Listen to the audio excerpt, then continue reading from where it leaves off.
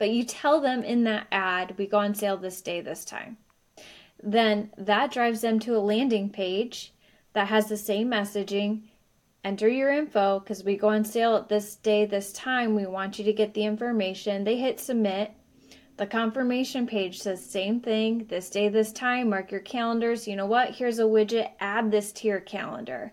Then they add it to their calendar, and that calendar will send a hard ping to their phone on that day and that time with the link to click and buy. We're sending them a series of emails that they're getting, just getting them excited about the event and why they don't want to miss out. And again, don't forget this day, this time we go on sale. Same with SMS, sending them text messages to remind them and get them excited. And then showing them retargeting ads. Hey, we're glad you're on the list. Don't forget this day, this time.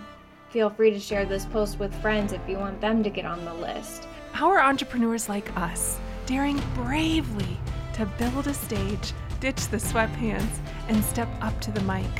How do we create our own transformative events so we can get our message out into the world in a bigger way that's not only profitable, but it's actually something we can be proud of? That's the question. And the answers are inside this podcast. My name is Sarah Pfeiffer. Welcome to Green Room Central. Today, I brought into Green Room Central Studios Ashley Stanford, a digital marketing strategist whose expertise is getting guests to show up for events. She's VP and co-founder at Ice Cream Social, a peer-to-peer gamified referral marketing widget for event registration sites. And she's EVP of client strategy for TicketSocket, a white label ticket sales app. Ashley offers digital marketing support for diverse events like fun runs and festivals, circuses, air shows, zoos, and many more in the entertainment and coaching industries. Ashley, welcome to Green Room Central Studios. Say hello to Lynchpin Nation. Hello, Lynchpin Nation. Excited to be here. Thanks for having me, Sarah. I'm thrilled to have you here too, because we're going to talk today about probably the most requested topic in the space of coaching events, and that is, how do I fill a room? So tell us, what is your superpower as it relates to events? What is my superpower? I'd have to say I'm a bit of an old school gamer girl at heart, and growing up, we had one video game, Mario Brothers, and my brother and I always wanted to play that game, but we didn't Oh have my it. gosh, it's so good. So once you beat the game, you beat the game. So in order to keep things fun, my brother and I would find new ways to play the game, new challenges, who could get the most coins, who could beat it in the least amount of time. And after doing this, I've learned it's really all about optimization. So my superpower when it comes to events, event marketing, I'd have to say is optimization. And in the context of, I love when people come to me and say, I love when they come to me before they go on sale in marketing, start marketing. But a lot of times people will come to me and say, hey, I'm on sale. It's not working, or it's working, but it could be better. I know something's off. Can you take a look? I love digging into what's going on, finding all the little tweaks and optimizations that we can make to your marketing plan and improve your overall return on any dollars you're putting out the door. So that's my superpower. I love that. I love doing that. It is still like a video game to me. Okay, I love that you're relating it to a video game and that you're calling it fun, because there's so many people in this space who don't think it's fun.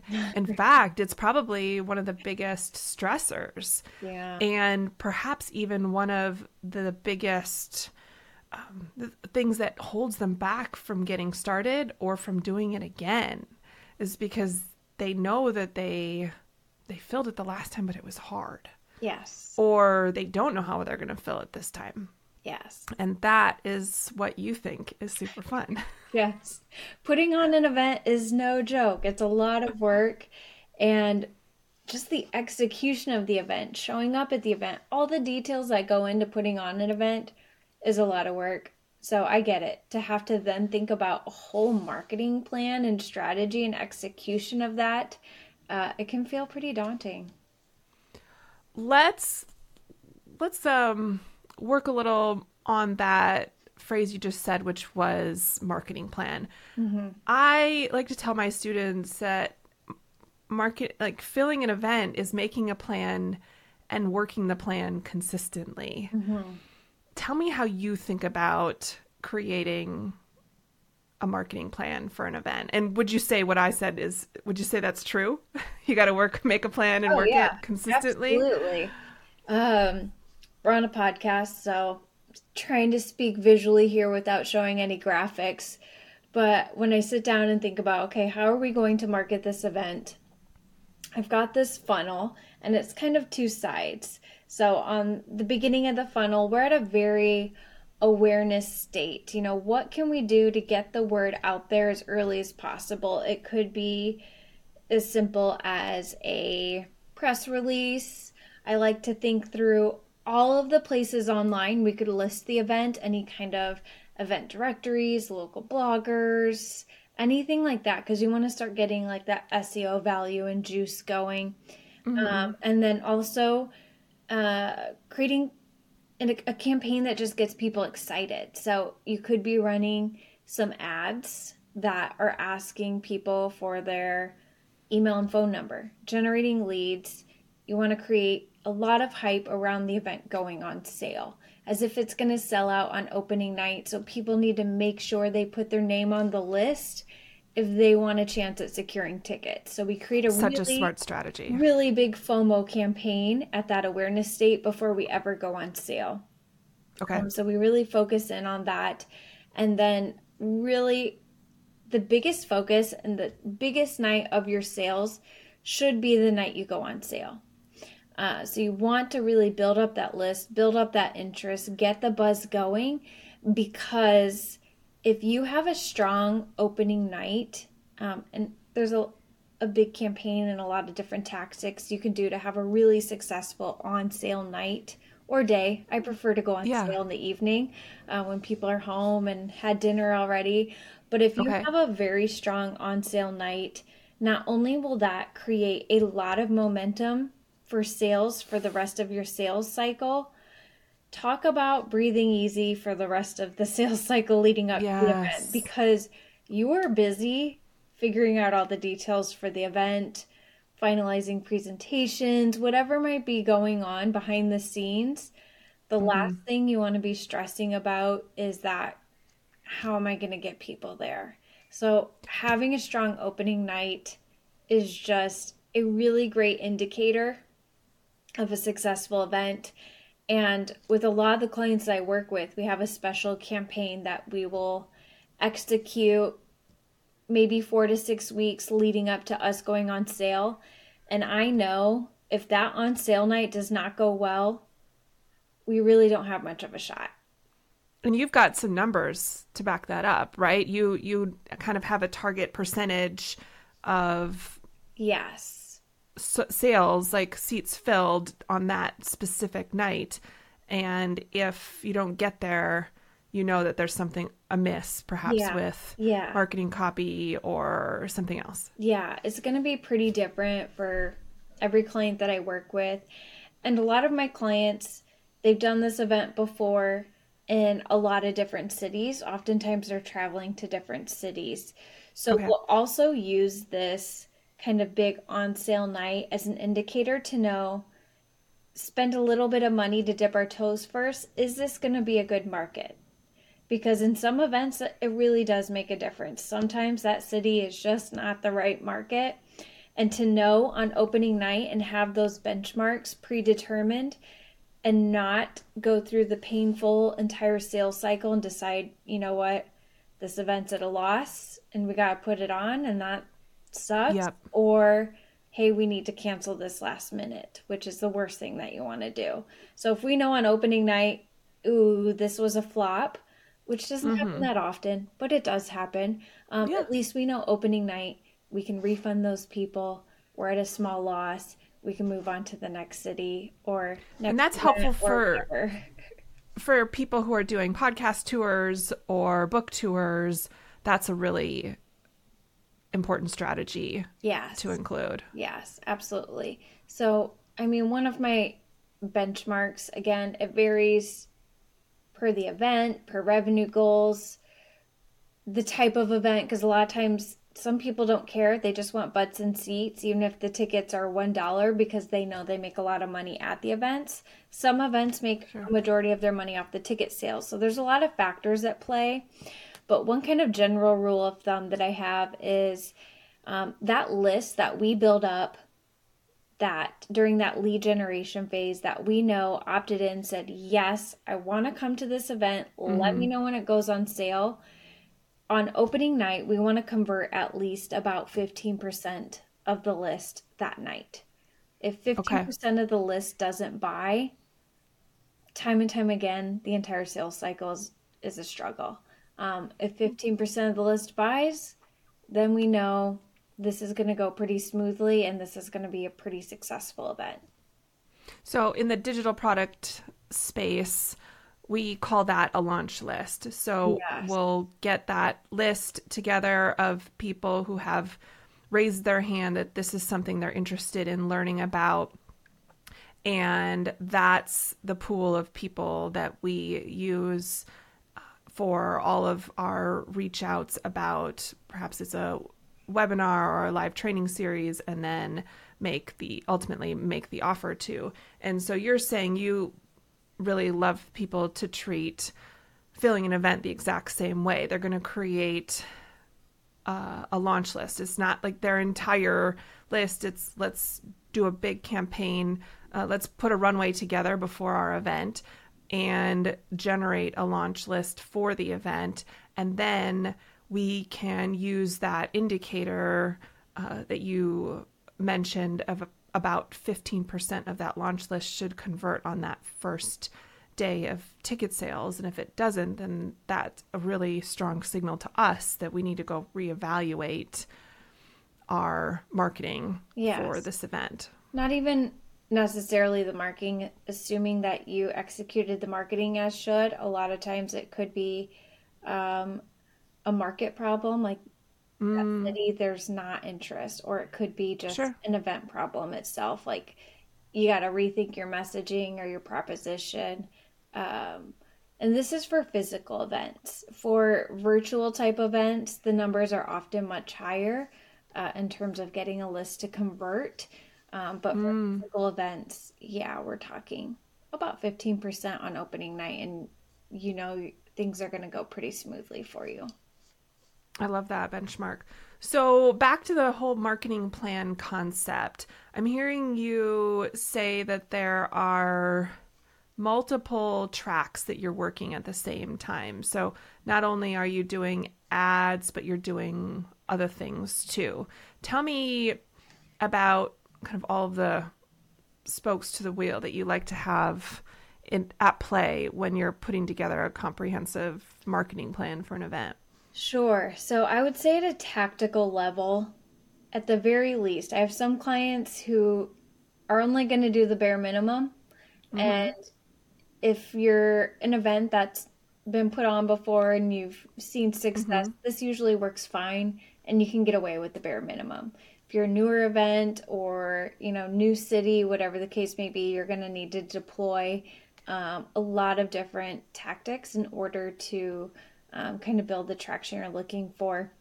Yeah. So I'd say at the bare minimum, you're going to be running social media ads, email marketing, and SMS.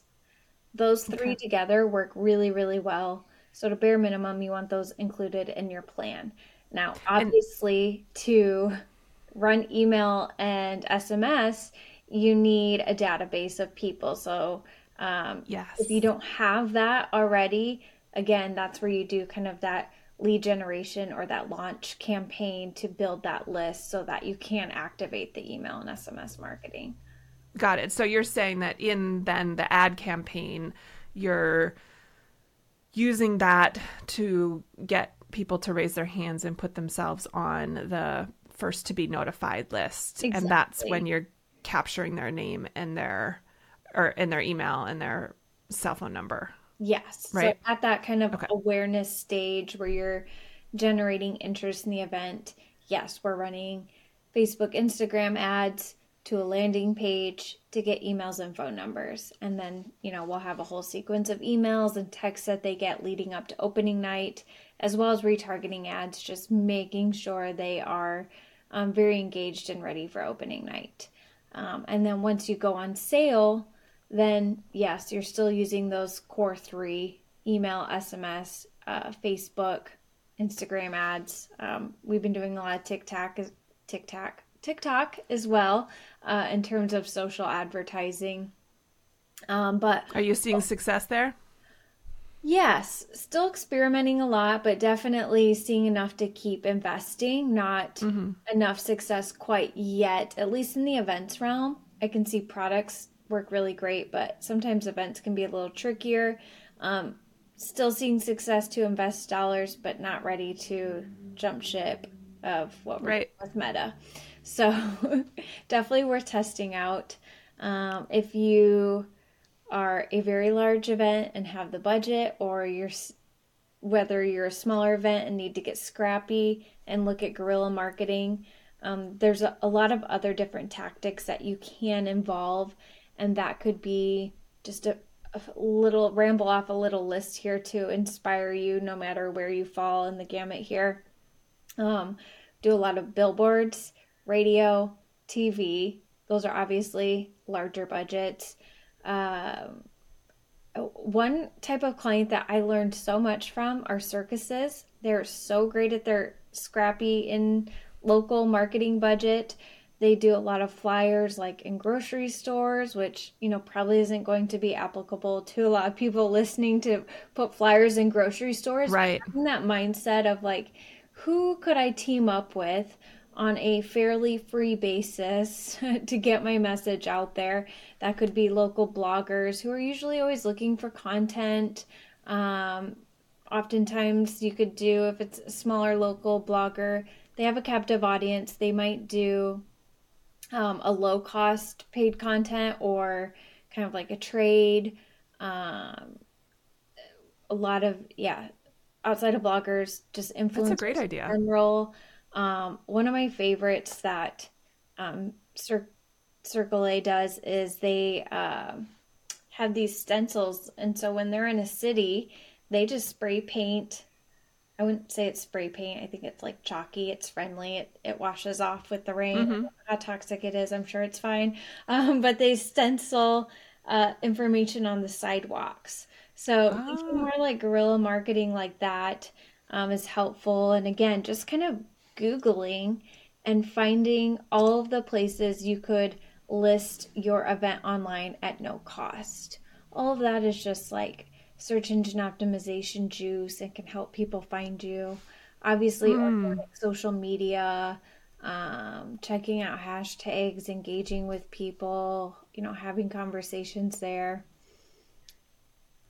There's a lot of different things that you could do. But at that core, really you want that Facebook, email, SMS.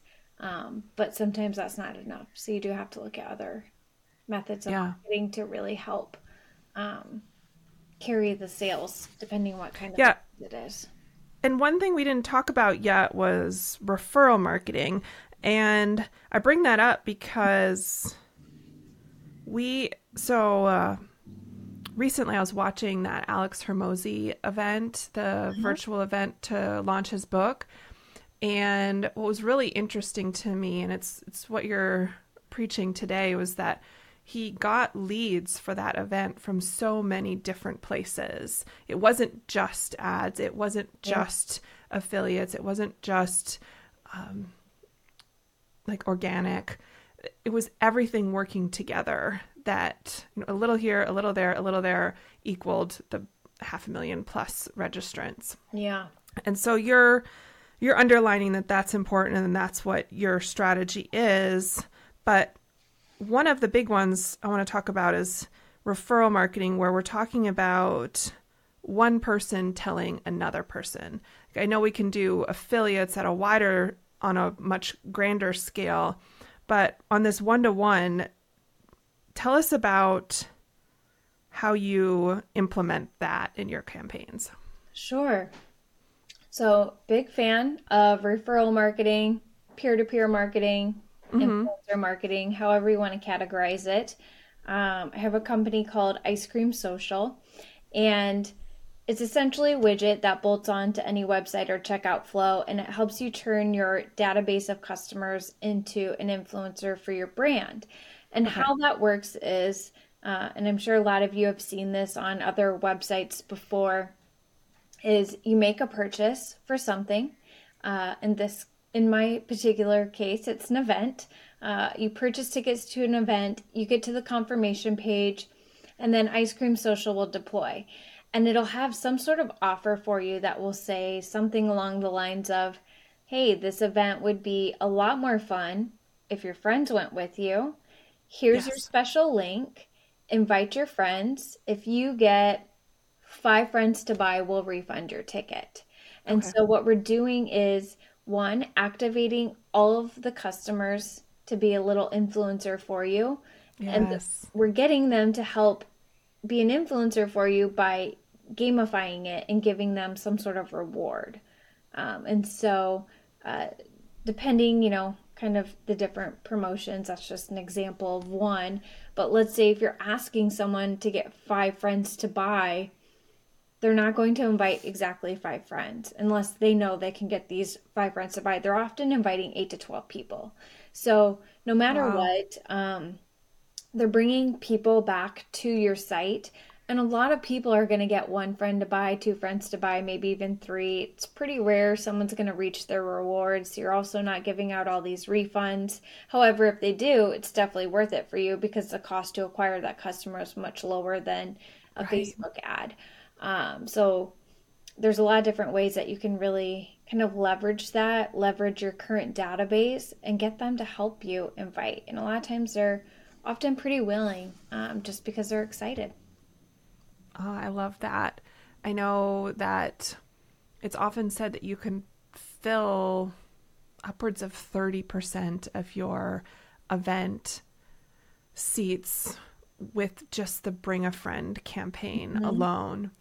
And so you're kind of taking that and putting it on steroids. And I imagine that when someone works with you to deploy something like that on their thank you page, they would get to decide what that campaign, that offer looks like. If it's bring 1 and get this, or bring 5 and get this, or whatever the case may be. Yes, it's very custom. So it could be whatever you want the goal to be. 1 friend, 3 friends, 5 friends, 10, a ticket refund, a gift card, a free t-shirt, whatever. Yeah. Oh, so good. Yeah. I think that's, I was just talking with a potential client last week about their upcoming event and how they were doing fantastic already with getting a couple thousand registered, but they just knew, like, they had this gut feeling if they implemented something in this peer-to-peer space that it would take them so much higher. And we're looking for a solution on this. So I'm going to tell them about this. Yeah. So we've talked about marketing campaigns, how they really are, they need to be comprehensive. Let's talk about when this conversation about a marketing plan for the event is taking place. How early do you like that conversation to happen before the tickets go on sale? And then along those same lines, when do you like tickets to go on sale in advance of the event? Sure. Absolutely want to have the conversation about building a marketing strategy as soon as possible, with as much notice as possible. If it was a year in advance, that'd be great. But ideally, again, it's one of those things that depends on the kind of event, the kind of, notoriety behind the event, whatever may be happening. There's a lot of different use cases on timing in terms of what type of event. Ideally for me and the type of events I work with, I'd like to know 4 or 5 months before we go on sale for sure, or before the event. And typically we'll spend, 3 to 4 weeks, creating that awareness, generating leads. That timing works pretty well. If I stretch it longer than that, we can lose some people. So 3 to 4 weeks works pretty good. And then a lot of times, for most of the events that I work on, if we have a 3-month period to market before the event happens, that's ideal. 4 months is great. You get a little out there, it can be a little tricky because people just aren't planning as far in advance anymore. There's just so much competition in terms of people's time and attention and plans and what they're going to do. So I am finding that if you're marketing something, 6 months out, it can get a little more difficult. And so in some cases, I do have clients that do that will market a year in advance, but I'd prefer to save a bulk of the marketing budget for those last 3-4 months before the event. Yeah. So I'm hearing about at least 9 months out, we should have a conversation and get the ball rolling on building the strategy. And then I'm hearing 4 months out from the event, start that awareness runway, gathering names and emails and SMS for people who are raising their hand that they're interested. And then 3 months out, going on sale. Is that about right? Yes. Okay. All right. I love that. Now, what have you been seeing recently work really well that you're kind of excited about? Yeah. Let's see. I would say one thing that's been working pretty well with a lot of my clients is something we call whitelisting. Okay. And whitelisting, I don't know if anyone's familiar with it, but essentially it's if you're working with any kind of influencer, if you have someone attending your event that has a little bit of an audience, if they're speaking at your event. Some of the events I do, they have like musical artists and acts, or maybe you just have an influencer who's attending your event or willing to promote it for you. Okay. What a lot of these social tools now allow is something called whitelisting access, or Facebook has changed the name. They'll call it like a paid partnership. And if you create content within this paid partnership, it allows you to essentially push a button and allow the other person to put paid dollars behind that one post. So it kind of gives you access to that influencer's post to just put paid dollars behind it. So it's still coming from that influencer rather than you or your event. But you don't get access to put money behind everything or see their whole ad account or anything like that. And so we'll see with a lot of events that the whitelisting ads have a pretty high return on ad spend. I love that. Yeah, it's definitely something I recommend, that you either ask for access to their ads account for guest speakers that you're having at your event, and if they say yes, great. But it sounds like this new way, this whitelisting way, has an even greater chance of a yes. Yes. And isn't that fabulous? Because now you get access to running ads to all of their followers. Yeah, to their followers and a broader audience. And it just gives you kind of another profile to advertise under and see, which one works better for you. And honestly, that stage, if that's something you're considering, asking for white label or whitelisting access or anything like that often happens in the contract stage. So if we're working with someone who might be in an event, whether it's a musical artist, a celebrity, a speaker, we're negotiating that access at the contract level before they've even committed. And Love for that. some people, that is a deal breaker. Okay. It's a deal breaker that they won't have them speak at their event unless they say yes to the... Right. Okay. Yeah. That's cutthroat. It is. So it's kind of like a collab post on steroids. Yeah. Okay. I mean, most people are always definitely very willing to do that. It's only benefits them as well because they're getting paid dollars behind their account that isn't them, which just brings more profile views, followers, engagement to your account. So it's usually a pretty great scenario. Yeah. Well, it sounds like it is. Yeah. Oh, I love that tip. Any others? Ooh, I would say, as I've been trying to hit home, making as much FOMO and buzz around going on sale as possible. A lot of times when putting on an event, you want to hype up the event itself, which, Yes. yes, you want to do. But before you even do that, you really need to hype up the fact that you're going on sale. And So if you this don't, is probably a helpful distinction for the people who they want to reach a cold audience for their event.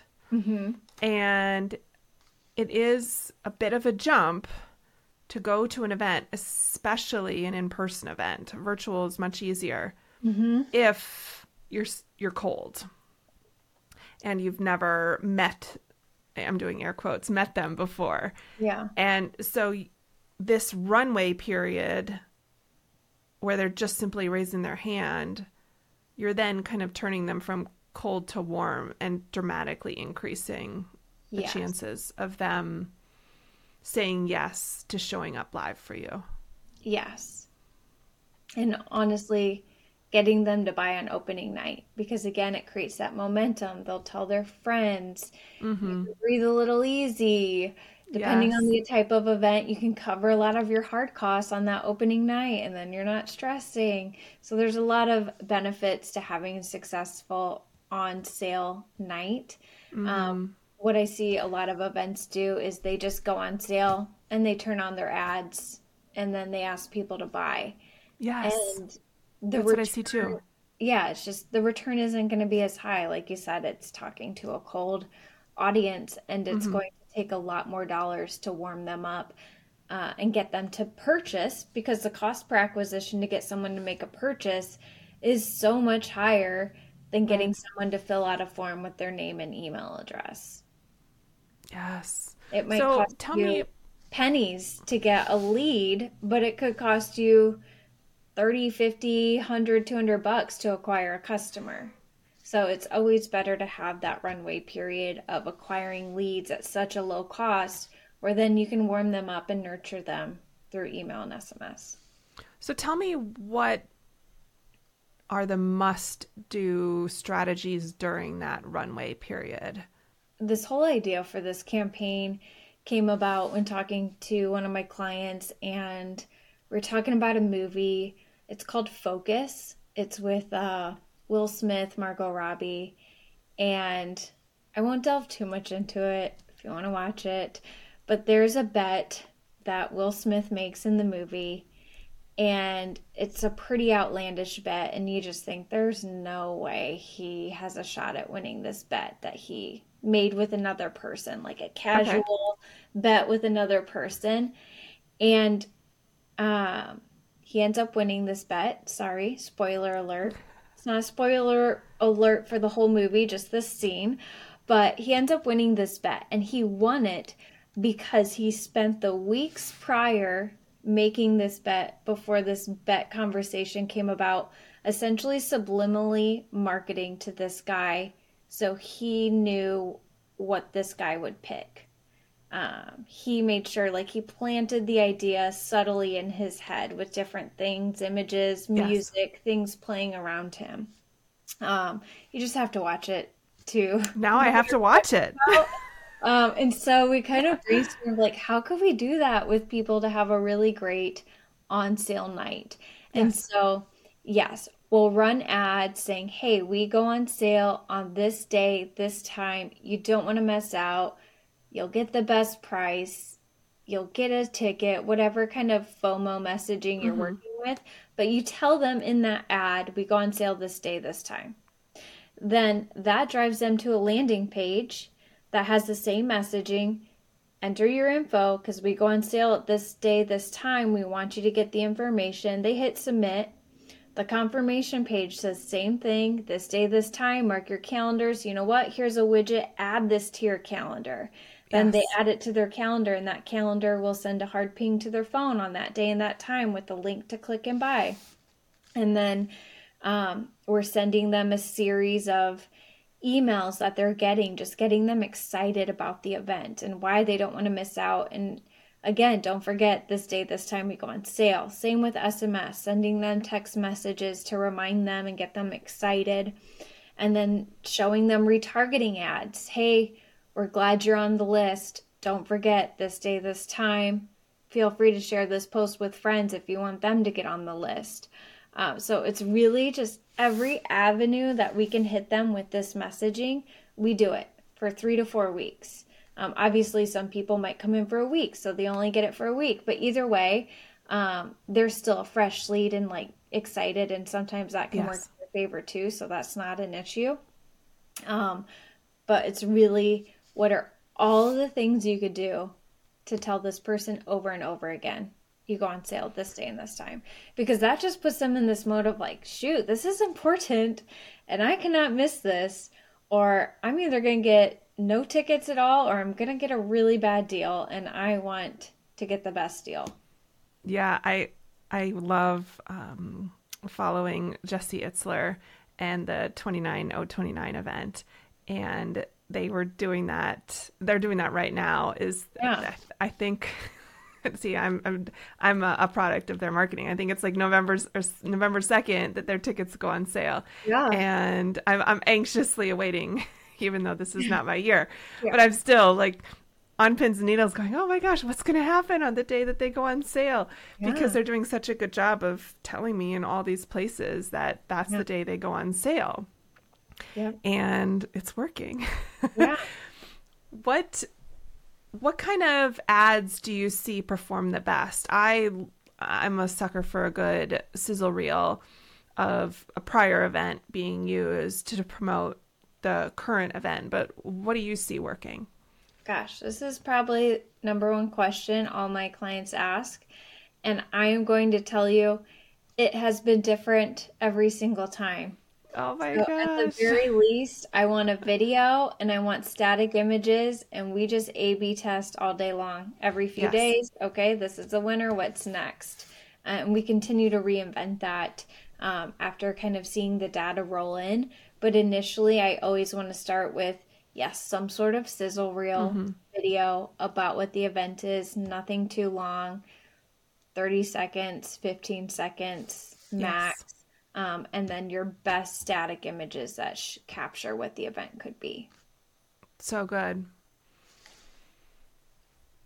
And So it go is ahead. really weird. Sometimes video wins, sometimes static wins. It's always so different. So I can't say yes, video is a clear winner, because that's just not the case anymore. And that's been kind of new the past 4 years. Back in the day when video was still a little more favored, it worked out pretty well. Well, I love that you have eyes on so many test cases so that you can definitively tell people, no, actually I need all the things. We're going to test it all for your event. Shifting gears a little bit. So when people are actually buying the tickets, a lot of people who listen to this show are using Kajabi, because it's my favorite thing in the world, Yeah. but it's just great for course creators because you host all of your stuff and super simple do-it-yourself checkout pages. Do you recommend that as the avenue for selling tickets for your event, or do you recommend something else? And if so, why? Sure. So I have worked with content creators in the past, and I agree. Love Kajabi. Think it's great. We've used it to sell products before. I haven't used it to sell tickets, so I can't speak to that. They could very well have a great functionality for that. Yeah. It kind of depends on your needs, and you got to assess that. Like, how many people are coming to your event, and what does like your check-in process look like? Like, do you have barcodes that need to be scanned? Like, what is the event management aspect of it? And so I would say if you're using Kajabi, have that filter, evaluate Kajabi. If it works great for you, definitely use it because you want to be able to stay on one tool. But if Yes. your needs are a little more complex in terms of what you're looking for in event management, I suggest TicketSocket, white label ticketing software. And the reason I would suggest that over something maybe like an Eventbrite is that Yeah. white labeled aspect allows you to continue to grow your brand. No one knows that you're using it. Even the credit card processing is going to have, your name or your business on it. All of the branding, the entire flow, it just looks seamless as if people never leave that experience of your website. And that honestly is really great for checkout conversions. If people have to jump to a new website or a new flow with new branding, it can get confusing. And it Yes. really gets confusing later down the road if you're selling tickets far in advance and people can't find their ticket email because they can't remember what the name of the system was that you used. So we run into that a lot. But really, you just want to find a tool that allows you to keep your own branding, allows you to have control of your money. So some of, I won't name any brands, but some of the other ticketing companies out there, when you sell a ticket, they'll actually hold on to your money. So you could have a really great opening night and really thankful because that's going to help you pay a lot of the bills to put on the event. But if that ticketing company holds your funds, a lot of times they'll hold your funds until a certain amount of time, especially if you're a new event. They'll hold your funds a lot of times until the event ends Oh, to assure that wow. there's not going to be chargebacks. So that can be really crucial for cash flow. So that is, I would say, if you're newer to putting on events, really think that through. Cash flow is going to be really important for That's you. huge. And with TicketSocket, it's your own merchant processor. So as soon as someone buys a ticket, that goes directly into your bank account. You don't have to worry about somebody holding on to it and paying you out later when they've determined that your event is real, it's happening, you're not getting a Yeah. lot of chargebacks, that sort of thing. So just having, that full control of your brand, money, and data is important. So important because it's a lot of people use ticket sales as a way to drive the revenue to put down deposits with a hotel, for example, Yeah. or pay guest speakers and to secure them and to have the surprise of your funds Yes. being held until after the event would be devastating. Yes, it is. It's unfortunate. So definitely keep that in mind when you're looking around. That is a pro tip for sure. Thank Mhm. you. So Yeah. you said ticket socket, right?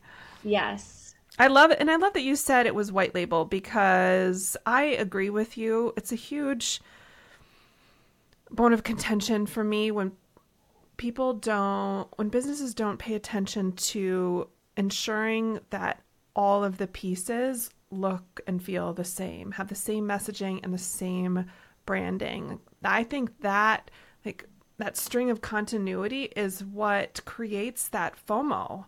Yeah. Would you agree? I agree for sure. And it just makes you look more put together. It builds trust, and trust is an important part of getting that final transaction. Yeah, it's professional. It looks legit. This is a Yeah. big deal, making a commitment to go hang out with somebody live, whether it's in person Yeah. or virtual. It's a big commitment. Yeah. And And it's I easier than think, you think to get that white labeled yes, access. It's not a big thing. It's not a big custom development. Like it's a pretty seamless thing. So it's worth looking into. yeah, and probably more applicable for those who are in the hundreds to thousands because that's when volume. I mean, if you're doing a 12-person retreat, I don't believe that you need it. But Yeah. if you're doing a conference with hundreds or thousands and guest management is a thing for you and badging and all that stuff, then it Yes. becomes really helpful to use a more advanced pro team solution like TicketSocket that you recommended. Definitely. Okay. Before we wrap up, I want to first find out if there's anything that you want to share that we haven't yet talked about. Oh man. I think I've laid it on pretty thick. Gotta do that lead generation, big Yes. strong opening night. That will Yes. help relieve a lot of your stress for sure. It's a pro tip. The next thing that I would want to ask you, I'd love to ask everybody, is what are you reading right now? What am I reading right now? I'm going to tell you my favorite book. I read it quite often. I would say every couple years. So I'm kind of in that cycle right now. Yes. Uh, so it's not a new book that I've read it before. It's called The Desire Map by Danielle Laporte. I think I'm saying her name Yes, correctly. I've heard her. I've heard of her. Okay, so let me tell you about this book.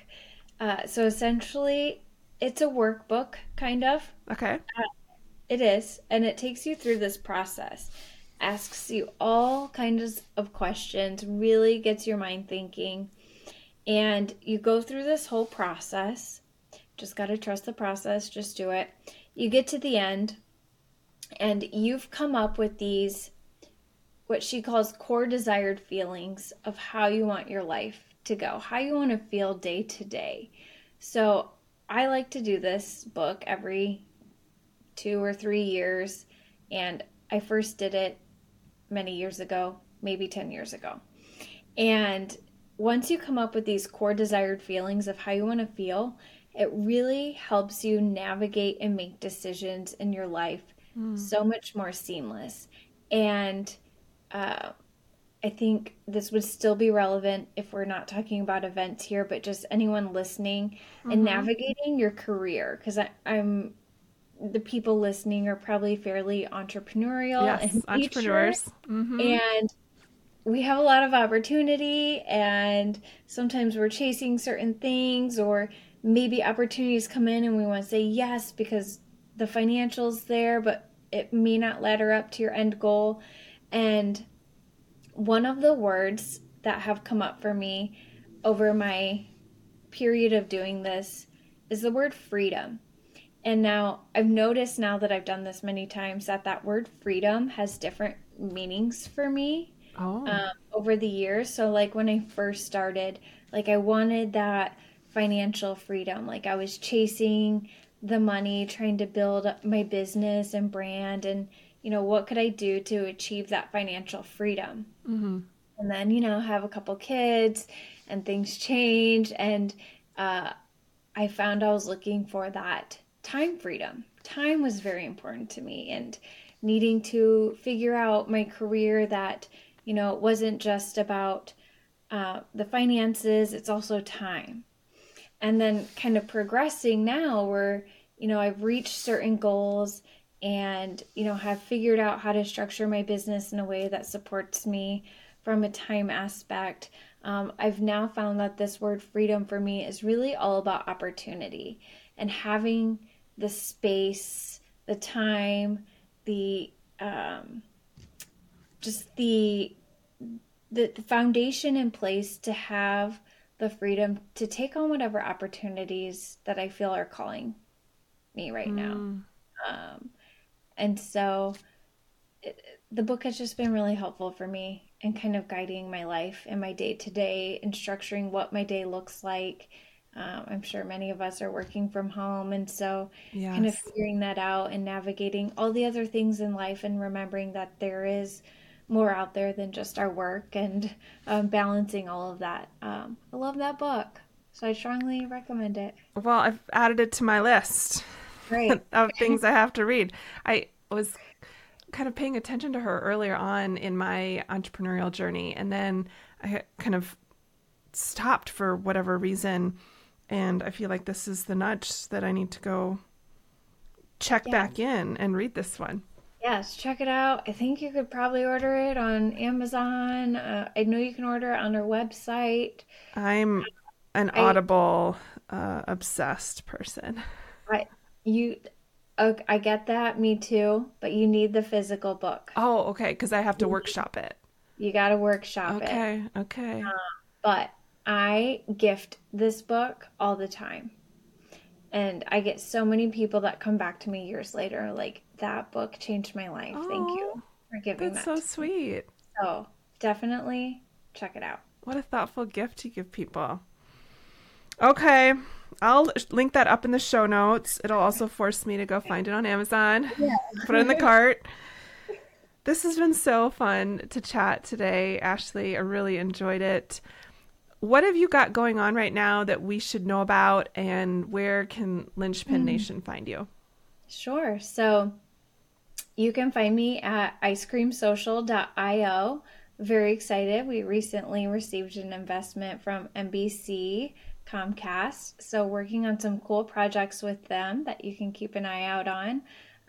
You could also find my website, ashleycline.com, to learn more. Wonderful. Well, I'll link those up in the show notes too. Thank Thank you so much for being here. I appreciate you. Yeah, I appreciate you having me on. I really enjoyed our conversation. Me too. Take care. Thanks. Thank you for listening to the Green Room Central podcast. If you loved this episode, then please take a screenshot on your phone and post it to Instagram, and be sure to tag @SarahPfeiffer and let me know why you liked it and what you'd like to hear, or who you'd like to hear from in the future. That'll help me know what to create for you. Also, if it's on your heart to host your first or next event this year and you need a jump start, let's connect for a strategy session. Just go to greenroomcentral.com. In a 2-hour intensive private session, I can help you pivot, scale, or start your event vision from scratch. Together, we will build an actionable plan so that you feel confident and clear on your next steps. Go to greenroomcentral.com right now to sign up. I appreciate your commitment to leveling up and learning the mindset and strategy of live events. Keep going. Keep learning. If you want more, head over to greenroomcentral.com for show notes and all the links from today's episode.